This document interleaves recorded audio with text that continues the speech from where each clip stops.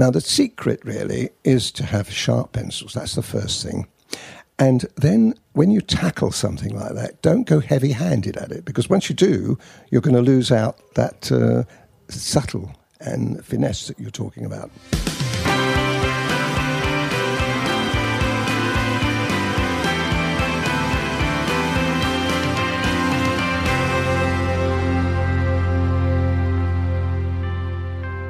Hello and welcome to episode 91 of Colin Bradley Artcast. I'm Stephen Bradley. And I'm Colin Bradley. How's it going, Dad? It's great. Nice to see you down here again, Steve. I've picked a good day, haven't I? You certainly have. It's still September, but it's still beautiful weather. Yeah, we've got a bit more of this coming, I think. The weather forecast says we've got another couple of weeks of it, which should be great. Don't put away the shorts just yet. No. Good. So you've been busy? Good week? I have had it's a good week, yes. I've been out and about a little bit this week. Working on more pictures. And I've also been working on more pictures as well, yes. I'm piling them up for old Steve here. You certainly He's are. got another pile to take back with him to edit. Yeah. Well, the picture you sent me yesterday, that I just replied, Dad said, here's the next picture, the next one he's done. And I just replied, bloody hell. Because it is... Which says it all, doesn't it? It's just incredible. Members have got some incredible pictures coming. Outstanding. The best work you've done. Well, one of the things that I wanted to do, because we made the decision a couple of weeks ago, didn't we, to do the mini projects. Yeah. It's opened the door up for me, because up to now, I've always been thinking about major projects to do. But then when we opened that door, I thought, and then things crept in, like the candle crept in, and other things have crept in. Think, that would work well. So now I've got a whole lineup of mini project ideas as well, which are great. But that particular one was requested some while ago by one of our students. So they're going to be pleased. I won't let on, but it's very colourful. And this is one of the things I wanted to do. I wanted to bring in more colour. I want to use, actually, more pencils, to be honest, because we've got a whole 60 range of pencils, haven't we? Yeah. And a lot of them really don't get used very often, the brighter colours. So I thought what I would do there is use a combination of colours, the fluorescent type colours, to create this picture. And it worked brilliantly. Interesting. And the pastel pencils didn't half come up well, don't they? For that kind of thing. Yeah, definitely. The colour is... the vibrancy, the pigmentation, especially with the Faber-Castell, is going to shine in these pictures. Because in most cases, when we're working with cats and dogs and even wild animals, you're tending to bring the tones down a bit. They're not so fluorescent, cats and dogs, are they? They're not, are they? Well, they're like us, really. We're not fluorescent, are we? Well, most of us aren't. No, no, we have a kind of a natural... neutrality. Appearance. Yes. So you're using, the colours that suit that. So the tendency is across the range, you tend to work with the colours that are most popular, like the ochres and the greys and the blues and the greens, and all the colours that are more in keeping with that. But this gave me an opportunity to branch out, and I'm looking at more in the similar... Actually, a pewter jug, that... It's quite bright. Was quite bright, wasn't it? And we've just released that one for members. So I know, that was great. You know what, interesting, folks, and Steve here, I did that some time ago. I can't remember now, it was 2 or 3 months ago I did that. And, of course, I have other projects going on all the time, so you forget them. And now I'm watching it again. I've got my iPad out and I'm watching the sequences. And, it's amazing how much you forget you did and the instruction. But it's interesting to actually watch it over again and see, just what happened. And I'm getting to the bit where I say, now this is the cloth below, folks. And it isn't there. Yeah, that's it. So when you get to that, I think it's episode 4. 4 or 5. No, it's 4, I think, because I haven't got to 5 yet. And I actually do a little bit of that cloth, and I was chuckling to myself, thinking, you ain't going to do it, Colin. You ain't going to. That's what everyone else is thinking as they're watching it. Yeah, that's it. Well, But why I like that so much, and I was pleased with it, is it shows you how you can change your mind. What other medium can you do it? You can do it with oil. You could do it with acrylic to a certain extent because you can paint over, but that's never really a good idea. But you couldn't do it with watercolour. You couldn't change your mind and say, I don't want to do that anymore. Not that drastic. Get the old rubber out and, take a little bit of here. But you'd never know. If you looked at the finished picture of the Pewter Jug, you would never know that had been changed as dramatically as it had been. So it's quite amazing. So that's what appealed to me. But it was lovely watching it back and knowing that too. Because when I say it, I hear myself saying, "No, this, folks, is the cloth, and we're going to go up close to the cloth," and so on. And I think, no, you're not. You're lying. But I didn't know that at the time. Yeah. It's quite amazing, and I think it's good fun. I think people will look at it. I hope they do.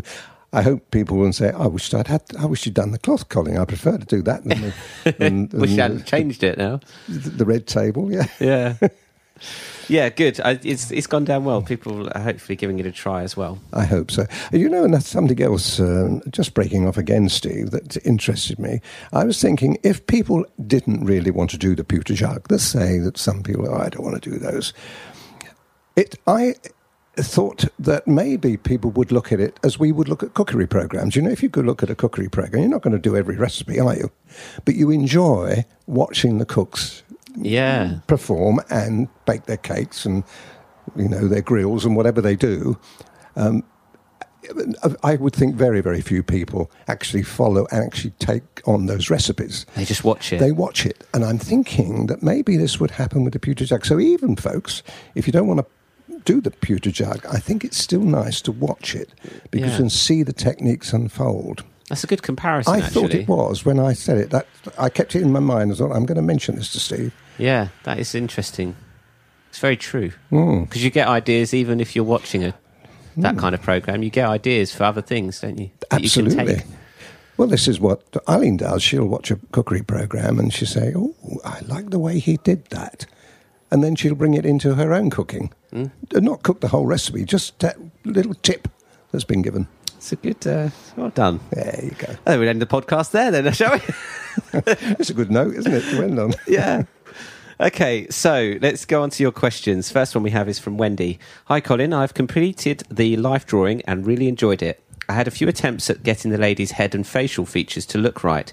Somehow I couldn't manage the really feminine features like you have. Do you have any tips for getting these right? Thank you.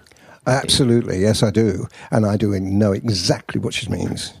The problem is when you're dealing with feminine, particularly females, you're looking at a petiteness that you don't get with normal, us men. We don't have that.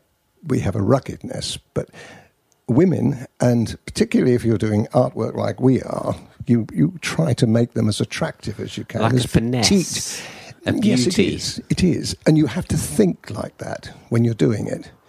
And I've always amazed myself that even when I was doing cartoons, in fact, thinking about it now, that's probably where it came from. When you're doing cartoons, you have to use a petite, you have to, little pointed nose and, a delicate little chin. And the eyes are different too. So you have to do that with a cartoon to make it look, feminine. And I've always been able to do that. Probably that's been passed on. I've never had a problem there, but I do understand where people are coming from on that. Now, the secret really is to have sharp pencils. That's the first thing. And then when you tackle something like that, don't go heavy-handed at it, because once you do, you're going to lose out that subtle and finesse that you're talking about. So that is the way to approach it. Now, how you do it, of course, you just follow my lead. I wouldn't say that she's the prettiest girl in the world, that one. I didn't do that. Otherwise, I'd have made her nose slightly, more, petite. It was a little bit of a hooky type nose. But still, she was attractive. And therefore, and you could see, even if you didn't see the rest of her body, you could tell that it was a woman. But it's interesting because, and I tell you something else that's coming from that. I'm going to do a man's face. You know, we've done a woman's face, haven't we, as an exercise? Well, in this mini project, I thought, I'm going to do a man with a beard. We've been asked it many times, and I've been asked to do a beard many times. And I thought, well, this is a good opportunity. Now, here, I've got to approach that differently. I drew it out this morning. I've actually drawn the face out. And when I was drawing it, I was thinking it's a man. You think it's a man. The eyebrows are thicker. The eyes are different too. The nose is much more of a man's nose, you know. Yeah, I see what you're saying. And all the features. It's only the face I'm doing, and the beard. The no hair, and it's just similar to that exercise we did with the women. So I think people will find that really interesting and different. Also, complexion. You see, you can't have peaches and cream on a man. Oh, yeah, true. So you have to have a ruggedness, which will go. So is it going to be cooler colours, like cooler grey? No. Are you still going to stick with the warm colours? I will probably use warmer colours. In this particular one, I'll use warmer colours, but I'm going to use a lot of grey. You're right. Absolutely right. That's what I use. It's colder, isn't it, almost? It's not as... You know, if you talk about a lady, you're talking of peaches and cream, you're looking at very fine, you know, delicate porcelain skin, if you like, going the other way. Now, with a man, you've got to go, the pendulum's got to swing right the other way, completely the other way. You've got to look at, from another point of view, you've got to look at it as a ruggedness. And that ruggedness has got to be in your mind when you're doing the picture. Well, it will be in mind. And when you actually see it, folks, which will be a little while, I'm afraid, but when you actually get to see it, I'll be talking about that. I'll be saying, now I have to approach this, and I'm using this colour because... And the eyebrows are much stronger, and the furrow on the brow is much more manly. Yeah. You know? So you going back to what you said about this, have it in your head as you're doing it. It's a very good point, isn't it? Because you're almost creating it in your mind. You have to, yes. And then your body will, your hands will take over with that. If you're saying delicate, finesse, beauty, as you're in your head, you're thinking, this is how I want it to be like, that style, then you'll probably naturally start feeling it. Yes, absolutely. When I did the children some while ago, they worked out really, really well. And you could see from them, they were children. Now, you could say, yes, you copied them, Colin. You know, you copied somebody else's work, some great artists who'd already done that. I did, but I still put my own stamp on it. But I still had to think that I was doing a little girl's face, or two little girls' faces. The eyes had to be right. They couldn't be an old person's eye, could they? You couldn't put an old person's eye in a young child's face, so it wouldn't work. The delicateness of the skin. I did explain that, and I'm sure most people will watch that now and know what I'm talking about. I did explain as I went along and why I was doing the different colours I was using. But that is typical of what I was trying to say. You're actually feeling, and you're in your mind, you are creating that imagery. And that naturally makes your hand move in a certain way with the delicateness of your touch. That's right. Yeah, because you're creating the feeling before you... Well, what's going to be interesting in this beard, Stevie, we've got to look at it completely differently. A bit harder. Exactly. I mean, if you think out there now, folks, I'll throw you a challenge. How would you think I'm going to do this? I'm really angry at the piece of paper. How are you going to do it? I mean, I know how I'm going to do it, but I've still got to think beard when I do it. I've got to think that. I've got to think like that. Because what you have to do with all subjects, you have to put ground colour on. You have to put your base colours on. You know. So all of these things have to be thought out before you begin. So I'm very, very involved. And this is what fascinates me about artwork. I love the technical side of it. As it also shows that there's a lot more to it as well that's going on in your head. Yes, but coming back to, was it Wendy? Yeah. Wendy's question, you know, how do I do it? Do I give any tips? I've given an awful lot of tips there, but that is it. You have to think of the subject, and you've got to get under the skin of the subject, and then you're almost do it automatically. But you do it generally, if you've got experience, if you've got more experience you've got with artwork, the better you're going to be at it. I mean, that goes without saying, I think. Yeah. Okay, good question, Wendy. Thanks for that. Prompted good discussion. The next one is from Dorota. Hello, Colin. Do you use/recommend proportional dividers for measuring up and down in your drawings? And do you sell them on your store? Right. Well, first of all, we don't sell them on the store. Do I recommend them? Absolutely. Good Proportional idea. dividers. Tell me a bit about. Well, what they are, they're two points basically. You can use them in Draftsman, and they're like a compass. Imagine a compass, but instead of a pencil on one and a point on the other, you've got 2 points. So what you do, you use that as a measurement. Now, if you've got a picture that you're copying, you're following, right, and you see you've got to get the right size, mind you. Well, no, wait a minute, you don't have to. Because you have to, you put your divider on, let's say the distance between the tip of the nose and the bottom of the chin, for instance. You put your divider on that, and then you could then transfer that across to your drawing, so you'd know then the distance between the two. On your picture, from yes. your picture. And from but the problem, of course, if you're going up or down... If you're scaling it up and down. You've got a problem there, because you're going to have to move the divider, and that defeats the object. But if you were doing that, probably I would recommend you have a copy exactly the same as the copy that you're going to be doing. Otherwise, you're going to have a lot of problems with it. But yes, you could use them. Do I use them? No, I don't.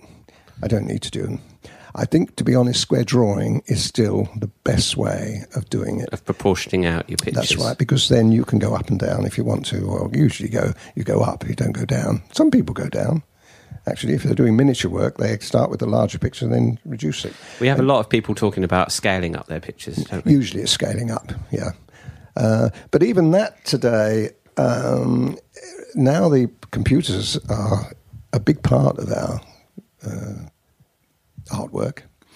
You would scale, or you would produce your picture to the size you wanted to do it, and then you put your square drawing. It's a lot easier than scaling up, to be honest. But I don't use it. I wouldn't use them. But yes, absolutely, anything that works for you is a good idea. Okay, thanks, Dorota. It's a good question. The next one is from Bev. Hi, Colin and Steve. I have a question regarding the pressure you use for your pastel pencil work. I used coloured pencils in the past, and there is a reference scale in their lessons which indicate how much pressure a student should use. I.e., an O would be barely covering the surface with just a hint of colour laid down, and a 5 would indicate very heavy pressure. Do you have anything similar I can use as I learn the pastel techniques from your lessons? I think that was a really, really good question. It's a very valid point, too. It does, and it works really well with coloured pencil, I can imagine. Would I use it, or would I bring it into pastel pencils? I don't really think I would. What I do have a scale. I have a 1-to-4 scale, if you think about it. I have very light pressure, and I tell people that. Put your white on very light, or put your ivory on very light. Or a little bit of more pressure on here, folks, a medium pressure. And then I say, now you need to cover this well, so add more pressure. And then if you were doing a sky, say doing a sky with your white, I say do it twice. Put the white on, rub it in, do it again. I don't do that, and people don't see me do that because I know just how much to put on. But with the pastel, as you know, we create a lot of dust. If you imagine you're doing a sky, and you put all the white on, if you're doing a typical blue sky, then you're putting the white on, which are going to end up being the clouds, and a base for the other blues that you're going to put on. And you'll see a lot of dust on there. And I rub that dust into the paper. Now, in pencil work, in coloured pencil work, you wouldn't get that. You wouldn't get that happening. I see. The so pressure would be different. Yeah. You're looking at different mediums. So I would probably say stick to the ones we do, like a slight pressure, little pressure. People can usually see it, to be honest with you. If you're looking at me doing a job of work and you see the pastel paper still showing through, you know that I'm using a lighter pressure. If I put a little bit more on, you know that my pressure is increasing. And then if I'm doing clouds and I make sure the paper is completely covered, then I would say that is a very good indication that I'm using quite a lot of pressure on it. And the other problem we've got with pressure is when you're doing pastel work, you've got to watch that you don't crush the paper. Critically important that you don't crush the paper. And so many times do I say this to people, now I'm using this, but I've got to be careful.